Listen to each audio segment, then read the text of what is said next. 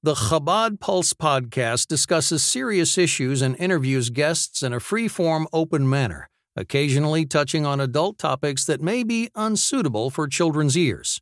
The show is a running discussion about the Chabad Lubavitch community.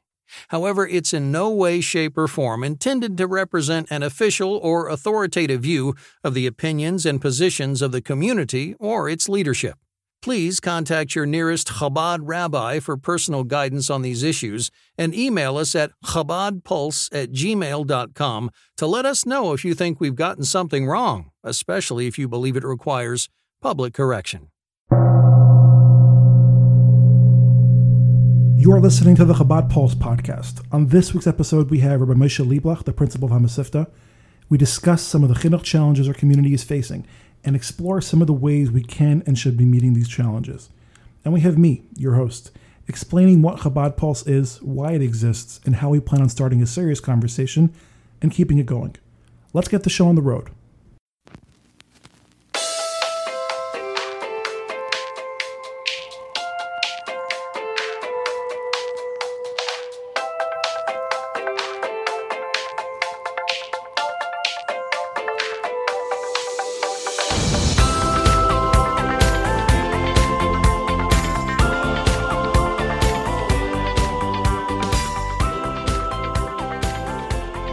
Hi there. Welcome to the very first episode of the ChabadPulse podcast. I am your host, Shalom Nemenev, and I'm very excited to be here talking to you. ChabadPulse is a platform with a very simple goal: starting a conversation. The conversation about our community, about our future, about what it means to be a Lubavitcher today, what it will mean to be a Lubavitcher tomorrow. Although starting, that's not necessarily the correct word to use here. Maybe hosting is the right word, because this conversation obviously is not new. It's something we've all engaged in. All of us who care about our future, who care about what's going on with us now, in all the communities of Lubavitch, all across the world, whether you're in Miami, Los Angeles, New York, Israel, Australia, and many others, we all care about our community. We all care about our future, and we all talk about it. We talk about it amongst our friends, our family, our communities, our shows, our schools. We've already been having this conversation. But to this point, I personally don't believe it's been a very effective conversation. There are slow motion changes that are happening to us. Instead of us making those changes purposefully, they're happening to us. And I think the reason that is because we're not talking to each other. Is because we're not having a connected conversation. We're having disconnected conversations. We have a good bull session in a dorm room. We have a nice argument around a Shabbos table. But that's as far as it goes. And if someone had a good idea, if someone had a thought, if someone got inspired to work for change, it's over. There's the chance is gone. With the end of that conversation, that moment, it's over. There are very few platforms online where there is serious thought happening, serious discussion happening about what we want our future to look like on so many issues. Issues like chinuch, issues like shidduchim, issues like the questions of how people are supposed to make a living today, the questions of what it means to be a shliach today. All of those things, we're not talking about them in a productive way. So that's where ChabadPulse comes in. I've dreamed of this for a very long time.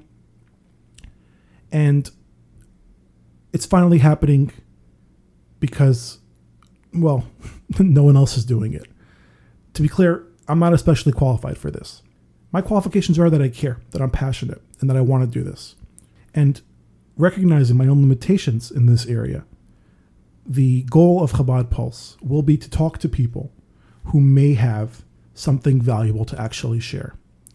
We're looking for people to talk to who have actual expertise and actual experience in some of the more complicated questions that we're going to discuss. That's the goal. Talk to people who know something useful, get them together, bounce ideas off each other, and see if we can't find a way forward. Now, obviously, looking for a way forward requires reckoning with the past. But ChabadPulse will, Emer Hashem, not be a backwards-looking podcast. We discuss, we understand, but we don't look to blame, we don't look to destroy, we don't look to attack. That isn't the goal. The goal is to find productive ways forward. That does require understanding why problems exist if they do, how they got there. But it does not require spending time and energy attacking. The basic structure of the show is a short introduction, then a 25, 30 minute, maybe sometimes longer, interview with a guest, an expert or someone with some serious experience in the topic that we're discussing, a little closing, and that's it. We want these to be easily digestible. We want these to be interesting to listen to. We want them to be pleasant and want them to be useful, most importantly. I very much hope that you'll give us a shot. I very much hope that as we grow, that as we move forward, you'll support us. And my sincerest wish is that you'll find us worth your time. So without further ado, let's get into our very first interview. Rabbi Moshe Lieblach, the principal of HaMasifta. We'd like to welcome to the show Rabbi Moshe Lieblach, the principal of HaMasifta, the Masifta of Yeshiva Ocean Parkway. Thank you for joining us, Rabbi. Thank you very much for having me. I really appreciate it. It's really amazing what you're doing. Well, I appreciate that. Well, we'll see how it goes. It's early days yet. It's an honor to have you here because you are a principal and a principal of a Chabad institution. The principal is a fun position, I guess, to be in these days because everyone's talking about the chinuch system and how can we fix it, how can we improve it, and the buck kind of stops with you when it comes to that question. So let's ask you the question: how do we fix the chinuch system, Rabbi? How do we fix the chinuch system? Well, first, I want to thank you for having me. This is about a half hour, and I really appreciate it. We all speak about the importance of chinuch, and we know it's important, and we speak about it, and we know it's important, but to really take the time to listen and to really make change. The Rebbe Rashab spoke. The Rebbe Rashab said about chinuch that parents should spend a half hour every day thinking about the chinuch of their kids. Just imagine if we did that. Imagine if every couple sat down for a half hour at night discussing their kids' chinuch, what that would do. Not only for shalom bayis, what that would transform the house, but really a half hour a day spending on their kids' chinuch. It doesn't mean a half hour a day every night sitting and talking. But really, if we spend a half hour a day, and if you think about it, chinuch is our life. It is. It's actually funny because parents these days are working themselves to the bone to be able to be mechanech their kids. Yeah, to take care of their kids the best way possible. Right. The best yeshivas, the best schools. And we give our life for chinuch, but we need to sometimes just take the time to really think and to really think, are we doing it right? And it doesn't have to be a half hour a day thinking about it. It can be a half hour a day spending time doing homework with your kids. Just a half hour spending quality time playing a game with your kids. And yeah, sometimes just sitting down and talking and discussing the issues, what's happening in the house, what's happening with this child, their friends, their emotional needs, their social needs, their learning. Like you said, parents give everything for their children, but sometimes we get so caught up in everything else that we need to just stop and really focus on what our kids need. So are you saying that the big fix to the chinuch system is more parental investment, more parents thinking about it more deeply? It's both. Teachers need to spend a half hour every day speaking about their students in their school. In my school, we spend between a half hour and an hour every day. Our teachers, we sit in my office and we discuss just children, go through lists. No, it's not only parents. It's and even somebody who doesn't have any kids, just community members. It's a mitzvah to put on tefillin every day. It's a mitzvah to think about chinuch. Chinuch is it's for everyone. Actually, chinuch is a community obligation. According to halacha, it's not only on the parents. It's a community responsibility. There was one woman I heard about that she was a teacher for many years, and once her kids already got married and moved out of the house, so she advertised that for a half hour a day, you can call her up and she'll help with homework. A half hour a day. So wow. She wasn't helping for her own children. It's just helping people, and we can help. We can help the community. As a community, if we all invested in our children's chinuch, it would make a huge difference. Okay. So the first thing is just to be aware and to be conscious of what's important, what's our priorities. So that's more of a big picture mindset fix. Yeah. specifically, let's get down to brass tacks. You're a principal of a school, which means that every single day you see these successes and challenges and sometimes, big challenges that children face, that your teachers face in trying to help the children. Right. What are some of the big things that jump out at you practically, like that affect, that make life harder, that you think can be addressed? Okay, so I'm in chinuch for about 8 years. I'm about 18 years. I started off just as a shliach in a yeshiva in Monsey 18 years ago, and they were happy with me. There was somehow I was able to just connect with the Bachrim, and they enjoyed the learning. So they asked me to come back. I came back as a dorm counselor, and I worked in the yeshiva, and then I came back the next year as a mashgiach in the zal. I got married, and 6 months later I became principal, which is actually interesting. Wow, that's a pretty big jump. It's actually interesting, but thinking back, that's one of the problems with the education. How parents trusted me. At 23 years old, I never taught in a classroom with no real chinuch experience. And the next thing I know, I have 45 students in my care. Wow. Baruch Hashem, I got one really good piece of advice from my father when I just started. My father said, hire the best teachers. He said, hire the best staff. He said, what happens in a company is that many people, many CEOs and many people on top are afraid to hire employees that are better than them. So what happens is that as the chain of command goes, the people actually doing the work on the bottom. He said, always hire people that are better than you. And if you do that, you'll be fine. So I hired top teachers. And Baruch Hashem, I've made mistakes, but we had a lot of success. The yeshiva I have, okay. So one side question before we continue. And let's, make sure to get back to that. Top teachers. It's an interesting thing because I think that I think there was a perception for years that the best people around our community weren't ending up in chinuch. I think that was I think that's been the perception. I think my own experiences as a student through our system can kind of confirm that. I think the best people were going on shluchas or going into business. Do you think that the chinuch system has to have more of a focus on attracting the most talented people? Well, it is changing. It is changing already. At a slower pace than we would like, but it is changing. We have now a lot of talent in chinuch. There's really some really good talent in chinuch today. We can use more. We can definitely use more, but it's definitely changing. Do you think our community is equipped to keep to attract and keep these people? We're talking about, to be blunt, financially. So that goes into the financial issue. Financially, it's tough. Yeah, we definitely need more resources. That's what a lot of it boils down to. Just being able to pay decent salaries that people would want to stay in chinuch. That's a big challenge. Okay. So as I was saying, so my yeshiva, so we have bachrim. The bachrim that I was getting, or the bachrim that I am getting, are bachrim that are good. Good boys, but they aren't succeeding in the mainstream yeshivas. So I was sort of forced over the years to figure out what are the challenges that these bachrim are facing, and what are the failures of the chinuch system. And why aren't these bachrim succeeding? Why aren't they able to make it in the mainstream yeshivas, in the mainstream, quote unquote system that they call?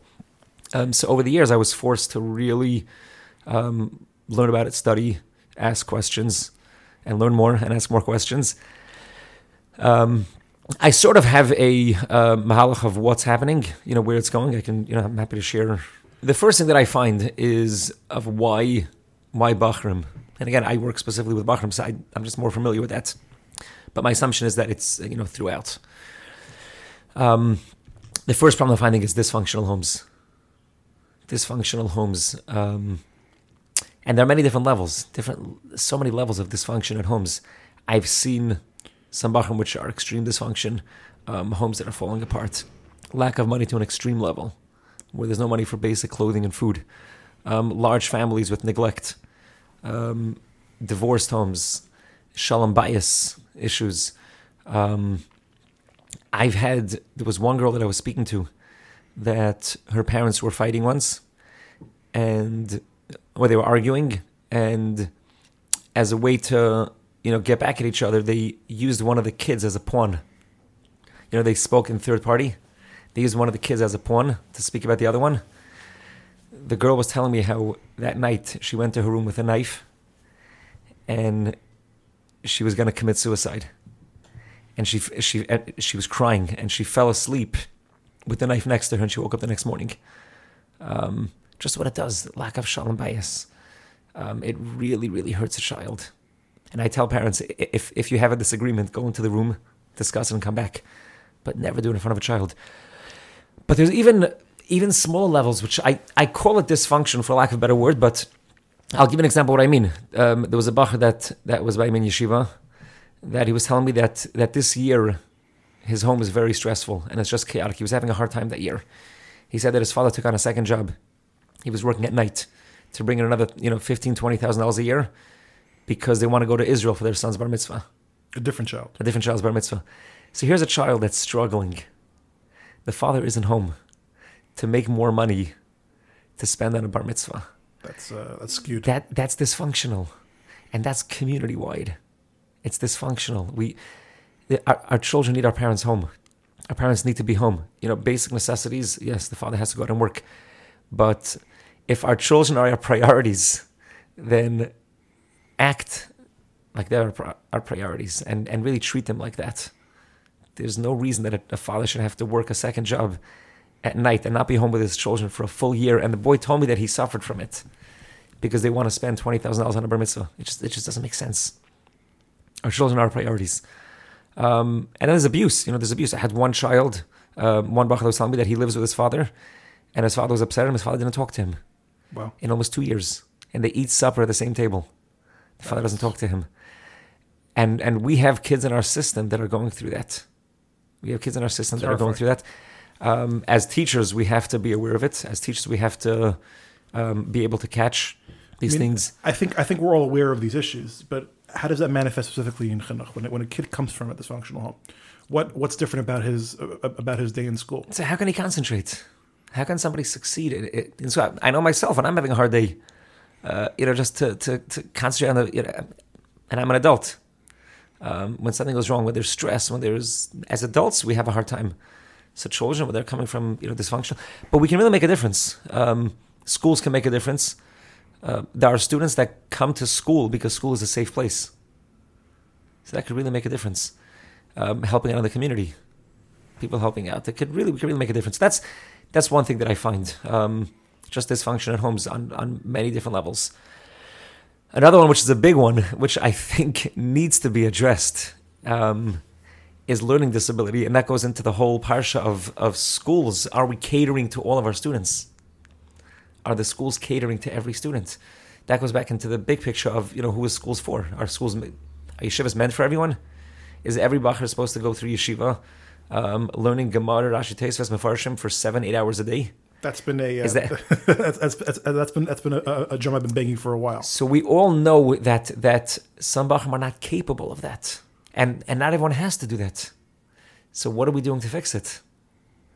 I think we need major school reform in that the schools need to start teaching by level. Think about it in the corporate world. Imagine you were hired, any company. You're hired in a company. The first year you're stocking shelves. The second year, since you're there for 2 years, so now you're already a receptionist. And the third year, you become a vice president. And the fourth year, you become...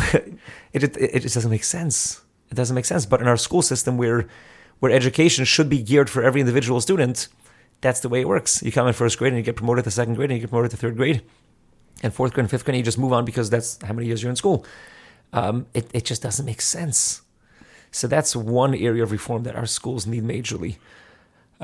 I hear a lot of backlash from, that parents are going to be against it, and the stigma of, a child being left back or a child being in a lower class. So, two things. First of all, there are enough students in many of our schools to have different levels within that grade. That could happen. And second of all, what I've seen in my school is that it's not true. If a child is learning and he's succeeding, he's happy to be in that class. If I had a choice, if I asked the bacher, would you rather be in a class where you're learning Gemara and you can understand it? Or would you rather sit through 3 hours a day in a shir where they're learning Mefarshim and you'll have no idea what's going on? So, what child would want to be? And I find it interesting by the regions. We have English in my school. I'm a English, full English program. It's a region-based program. the 11th grader has no problem sitting with a 9th grader learning algebra. I've never had an 11th grader ask me, it's not fair, I have to go through algebra again. I want to learn, trigonometry because I'm already here for 3 years. If you didn't pass your algebra test, you take it again.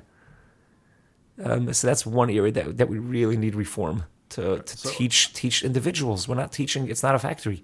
We're teaching individuals. So I had this argument with a mashpia of a very large Chabad institution, a Zal, a very, very large one. And I was saying that I personally believe that it's malpractice for yeshiva to accept a child who they know isn't capable of functioning within their system. Mm-hmm. That it's absolutely malpractice. Yeah. And he was telling me that he may agree, but it's on the parents, and yeshivas could never be the ones to start that revolution. The yeshivas could never be the one to say, "Hey, listen, parent, your child is not capable. There's nothing wrong with him. It's not for him. Not everyone was designed to sit in his office for 10 hours a day." But my second question to the mashpia would be okay, so your child is here now. What are you doing? Right, well, that's not every yeshiva is equipped to make those kind of wholesale changes to their structure. Down. No, it doesn't need to be wholesale. Okay, correct. We do need wholesale changes. But if the child is in your school, what are you doing? Right. What are you doing for him? So since the parents sent the child and the board or the principal did accept him, now what? Now he's your child. Now he's in your class. Now it's your responsibility. Of course, I understand all that, and obviously that's a good question. But if the answer to all that is that we can't do much, do you believe that the change has to come from the yeshiva side, where yeshivas have to make the parents aware that not everyone fits in the system? Because this has been a reality for a long time, right? And parents don't want to hear it. Well, it depends how it's presented. The way I present it in my school, I've had almost no resistance. The way I present it is that your child is now at the level of learning Gemara. He needs the skills to first be able to read basic Gemara. As soon as your child can master 15, 20 pages of Gemara, he can move up. It can happen tomorrow. When I feel confident that your child is on the next level, he can move up. Right. And if he moves up and it's too hard for him, it doesn't make sense for him to stay there. He'll move down to a level where he's learning. I mean, how can a parent resist that? How can a parent say, no, I want my child to be in a class where he's not going to be learning? It's just, if it's presented properly, I can't imagine, sane parent that wouldn't want that. Okay. I think it's the school. In other words, I think there's resistance from the schools to do that. You think it'd just be more work? It's more work. There's no question about it. It's more work. Okay, that's fair. So you're saying maybe the mashpia wasn't being totally on the level. That's a shocking thing to say about a mashpia in our system, but maybe. Okay, so dysfunctional homes, learning disabilities. Learning disabilities. That's one. I believe at the core that every child is good, and every child wants to succeed. That's the reality. I've never spoken to a mother that said my child is an animal, or my child is a mess, or my child is horrible. I've spoken to teachers who say that. I've never heard that from a parent. So a parent that it's their child, they know their children, and they know that their children are good. And they know that if their child is having a hard time, it's because of a certain reason.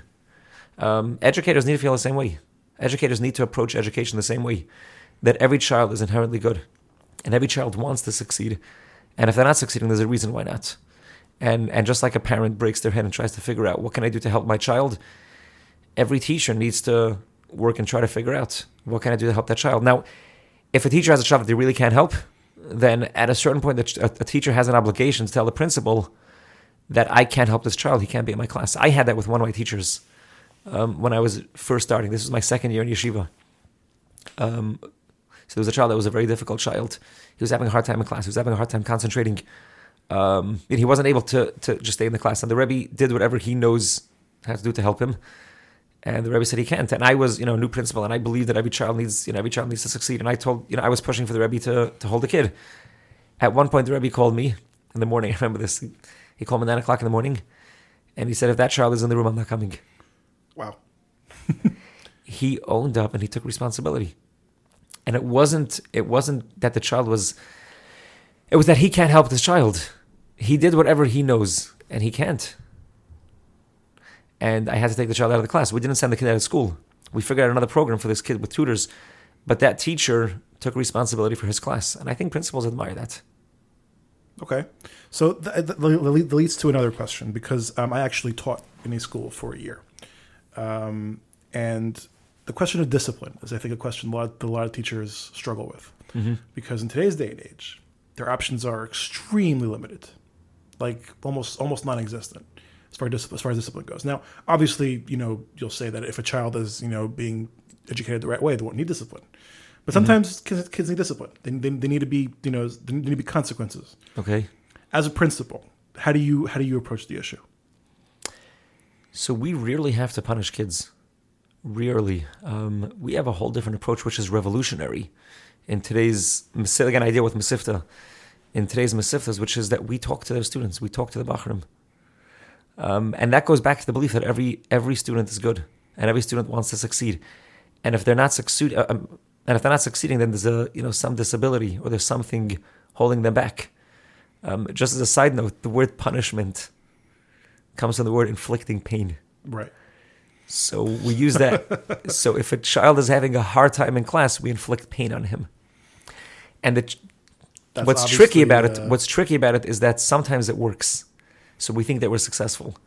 Sometimes when we inflict pain on a student, and they do, they are bent back into shape. And when they do behave, that's a good turn of phrase. You're forcing a child to conform. The pain of conforming is less than the pain of the punishment that they're having. I don't believe in that. I think that if every person wants to succeed, take learning, for example. So I'll give an example. Food. By nature, people enjoy food. That's by nature. We enjoy the taste of food. Now, if someone will tell you that they don't like eating, or you put food in front of them and they don't want to eat it, so it's one of two things: either the food wasn't prepared properly, the food looks bad or tastes bad, or the person is sick. The person has a virus. A person has the flu. A person is sick, or he has some disability. He can't taste his mouth, his taste buds. But human nature is that he likes food. A person enjoys eating. And if the food is presented properly, if the food tastes good, and the person is healthy, he'll eat, he'll enjoy it. The same as with learning. Learning, we enjoy learning. A small child asks questions. We love learning by nature. We're curious and we want to find out more, we want to learn more. Every kid comes home in first grade with their siddur, and they're so excited to have a siddur. They come in with their first chumash, and they're so excited. My son tells me we're learning Rashi, and he's excited to show me the Rashi.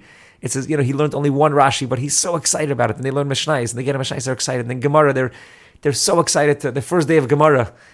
And then what happens? So one of two things. Either it's not taught properly, or there's some kind of disability. Right. So as parents, as educators, and as a community, we need to know, we need to figure out ways to present the material properly, and if there's any disability, to help the child. Okay.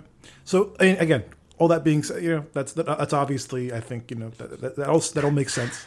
But I think the question of discipline still remains. I think teachers in the classroom would tell you that they do the best they can, and the child is doing well. He's progressing. He's learning. He's happy to be in school. Mm-hmm. However, he has some behavioral issues, mm-hmm. and the kid, acts out. The kid struggles with his classmates, gets into fights. The kid, brings things that aren't supposed to be in school to school, things of that nature. Mm-hmm. Kids are kids. Kids misbehave. So good point. Very good point. By the way, part of education is part of being an educator is to know that kids will mess up, and that's fine. Right. That's fine. Kids are kids. We all mess up. So to you, the question of discipline doesn't even apply to these situations. It applies. Okay, so there are two things. Every situation really needs to be analyzed. Every student, every student is different. There is no blanket. But the general rule is that, sometimes kids are just being kids. And sometimes you need to speak to a kid. If a child, just the example, if a child brings something to school that's inappropriate. So I would call on the kid and say, here's the policy. You're not allowed. You knew the policy. It gets taken away. I may give it back at the end of the day, bring it back, and never bring it back to yeshiva. If it brings it back again, I call him in and say, 1 second, you knew the policy. You brought it in. So either I would take it away until the end of the year, or I would say something like, okay, I want you to go home. And what if again, this is high school. I want you to go home, and when you're ready to commit to not bringing these things to yeshiva, come back. So what I'm doing is I'm shifting the responsibility back to him.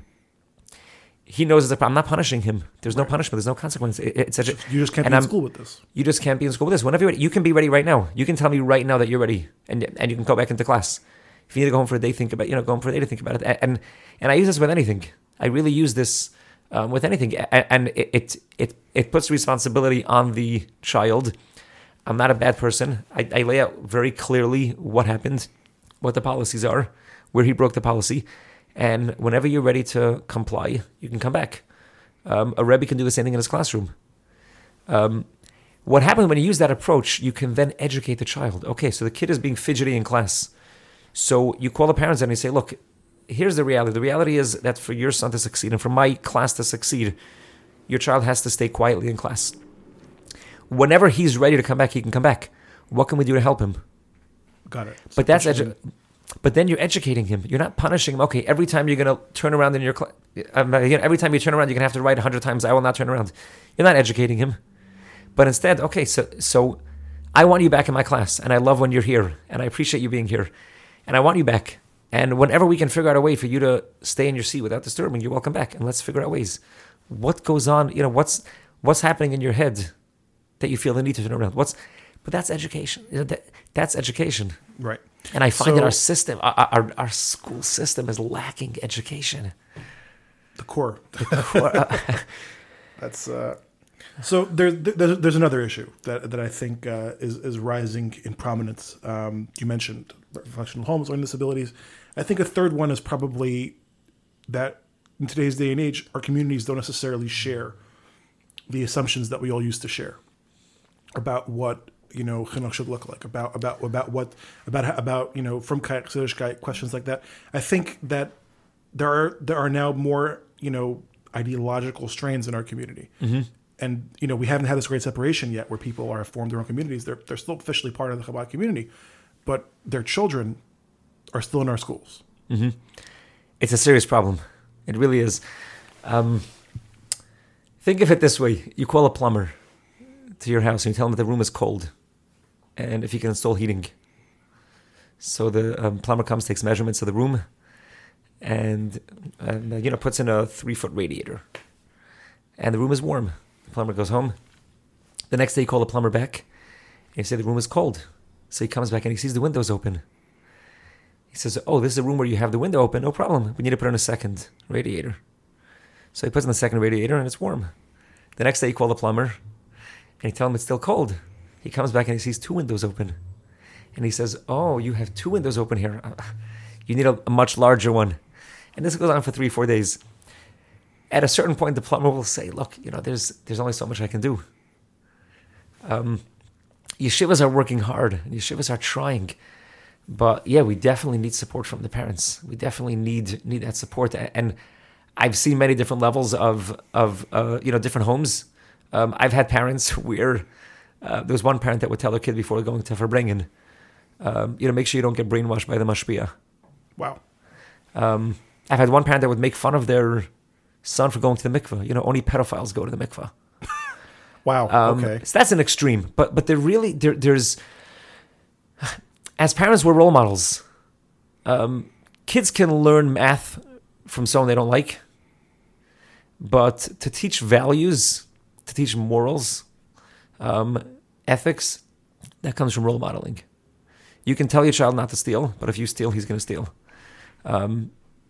So really, to teach values and teach what's important, I think that comes from role modeling, and that's in many ways. We have to, as parents and as teachers as well. I mean, the blame is on teachers as much as it's on parents, but we have to role model real, authentic enjoyment for Yiddishkeit, for example.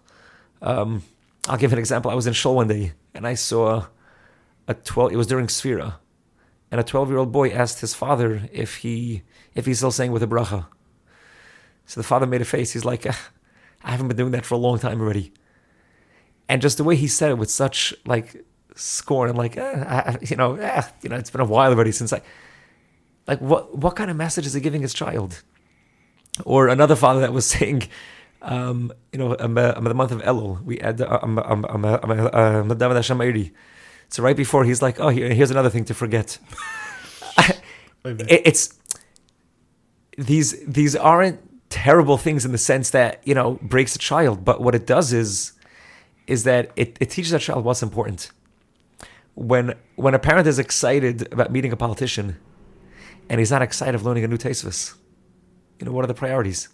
Right. If a parent, tells a child that you can't wash nagelwasser because the floor is going to get wet, the water spills low, and you don't clean up after yourself, and the only way you can wash nagelwasser is if you clean up after yourself, then what are you telling him? What's priorities? So the floor being dry is more important than washing nagelwasser.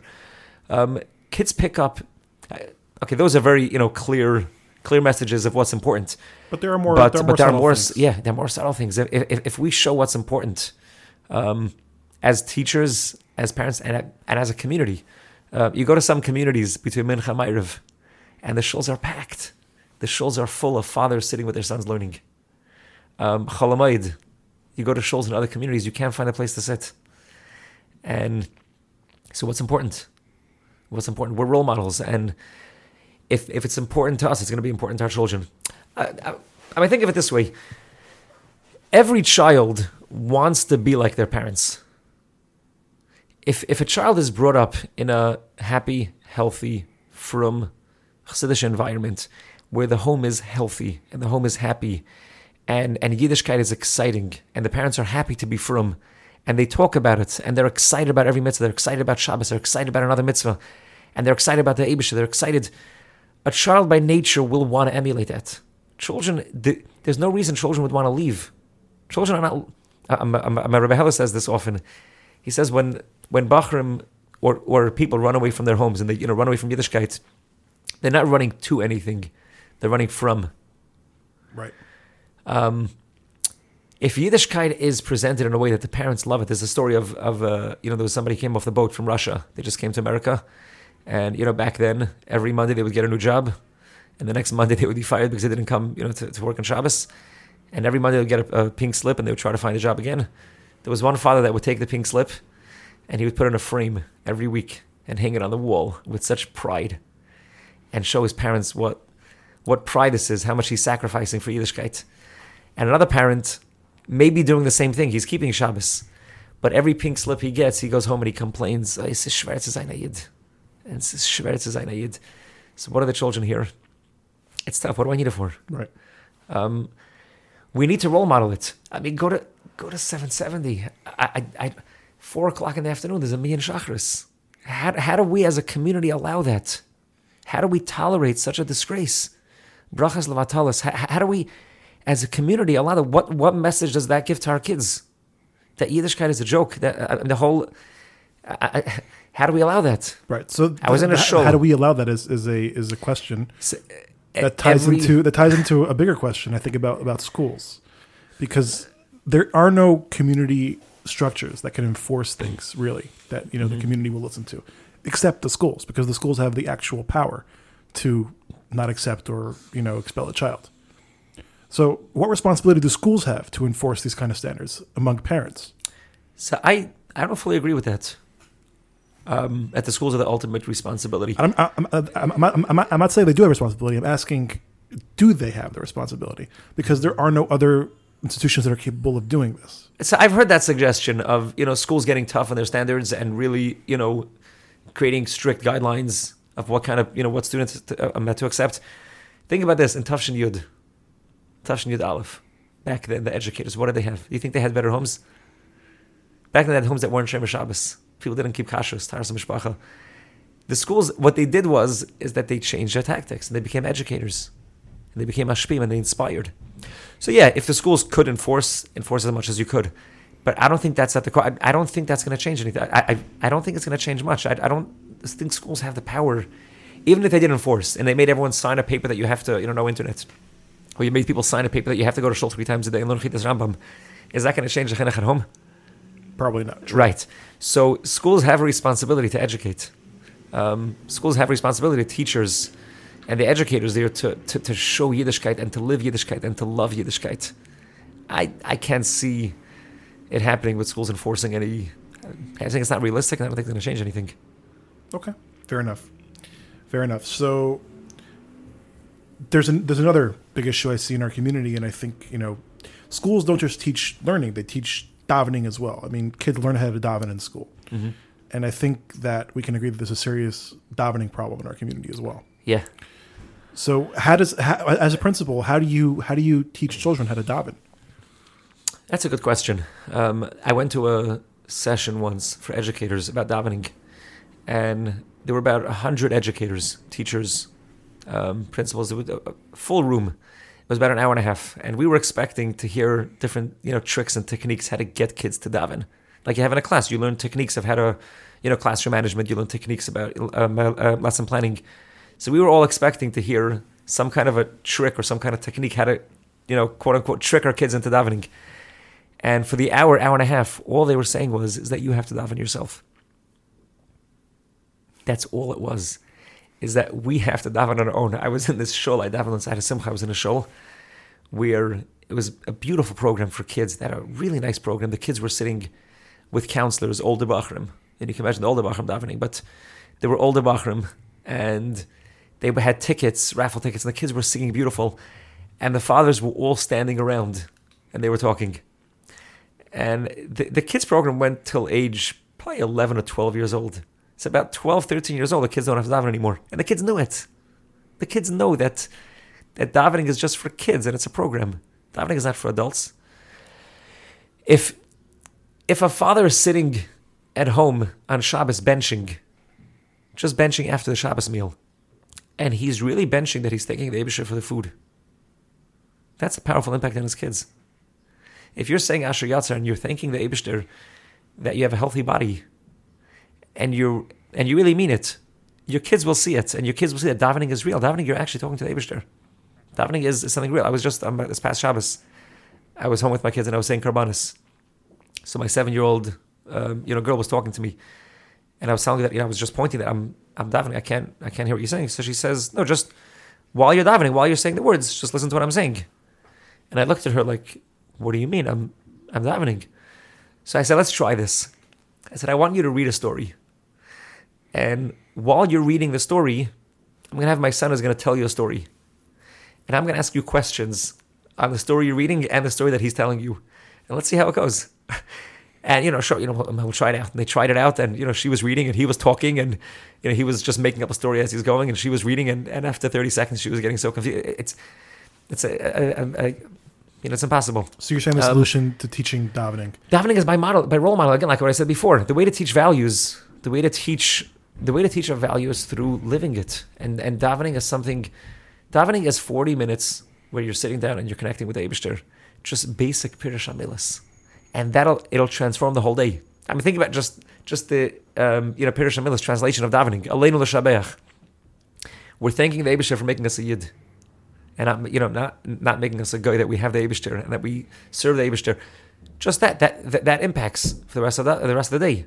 Shachris, Avas Elam, how the Eibusher loves us, and how he gave us the Torah, and he was Makar of us, and that just basic Pirush HaMilas. How much do you think changing the structure of the way we teach davening, making it a more dynamic experience where you're explaining, the teacher would explain to the children as they're going throughout the davening what's happening in each tefillah, Pirush HaMilas, thematically, historically. I think it has to happen. But how much is the resistance just because the way it's just not done? It doesn't look like davening the way we're used to it. So why I think the teachers, I think the educators don't daven. Not again. Okay, I should really backtrack. There are many that do. I'm not putting down educators at all, and I'm not putting down there's a lot of positive. There's a lot of positive, and there's a lot of young talent. There's a lot of people that are really from Chassidus and that are really solid role models. But you can't teach davening if you don't daven yourself. As much as you may want to inspire and tell them how beautiful davening it is, if you're not living it, you can't teach it. You can't daven with your class. How can you daven Shachris and walk around, getting other kids to daven? That means that you yourself are not concentrating on davening. Also, you're davening with a minyan, which also is, Even if you're davening with a minyan, even, older... You're Masifta, right? So you are Masifta age, 7th, 8th grade. If you're davening with your class, if you're davening with your program, if you're davening... then you can't discipline. Rabbi Hillel told me this, told me this many years ago. He said, if you're disciplining during davening, you can't daven yourself. You need to wake up earlier, daven at 6 a.m, and then come to yeshiva and do that. So we worked out a system where during davening, I created the environment in the shul that I don't need a discipline during davening. If I do need a discipline, I need to stop davening and then walk over to a bacher, motion, then get back to my davening and start again. But if I'm saying Ashrei, and while I'm saying Ashrei, I'm walking around, pointing to somebody, or I'm walking around making motions. So I'm saying Ashrei, I'm praising the Eibishter. At the same time, what kind of message? It's not only what kind of message am I giving to somebody else, that I myself am not davening. And that's the ultimate message. That's the ultimate message. All right. Well, thank you, Rabbi. I really appreciate your time. Thank you. And I wish you much hatzlacha in your mission. Yeah, you too. Thank you. I appreciate it. All right. Thank you very much. Take care. That was Rabbi Moshe Lieblach of Hamasifta. I hope you enjoyed listening to that as much as I enjoyed speaking to him. I hope you found it informative. I hope you found it useful. I hope you found it instructive. I hope you found it productive. If you enjoyed listening to Rabbi Lieblach, if you'd like to hear more guests like him, if you have somebody specific in mind that you'd like to hear from, please do let us know. We are looking for more guests. We are looking for people to talk to, and you can help us. You can help us find out who the people actually want to hear from. So please do let us know. The email address is ChabadPulse@gmail.com. The Facebook page is open. The Twitter page is open. Please contact us and let us know. Chabad Pulse is also a website. The website is going to have writers and commentators talking about things, ideas, much the same way as the show does, looking for a productive way forward. So if you'd like to write for the website, please, again, let us know. ChabadPulse@gmail.com, Twitter, Facebook. We want to hear from you. All submissions, all ideas will be seriously considered.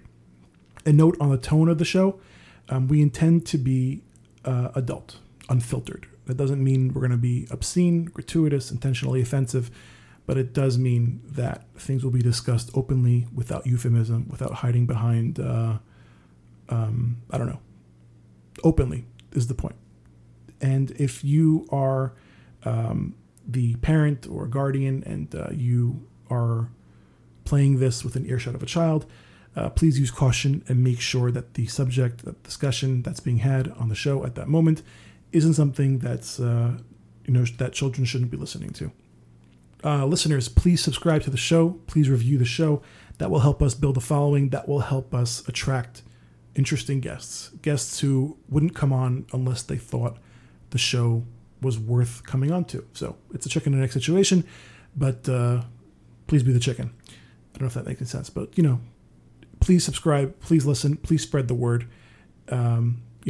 It's impossible. None of this works without you.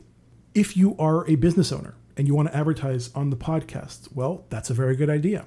Podcast advertising has been proven to be the most effective current form of advertising. And, with Mirz Hashem, as we grow, we're going to have a pretty unique following, a pretty unique listener base. And if you'd like to reach that listener base, again, reach out to us, ChabadPulse@gmail.com or on social media.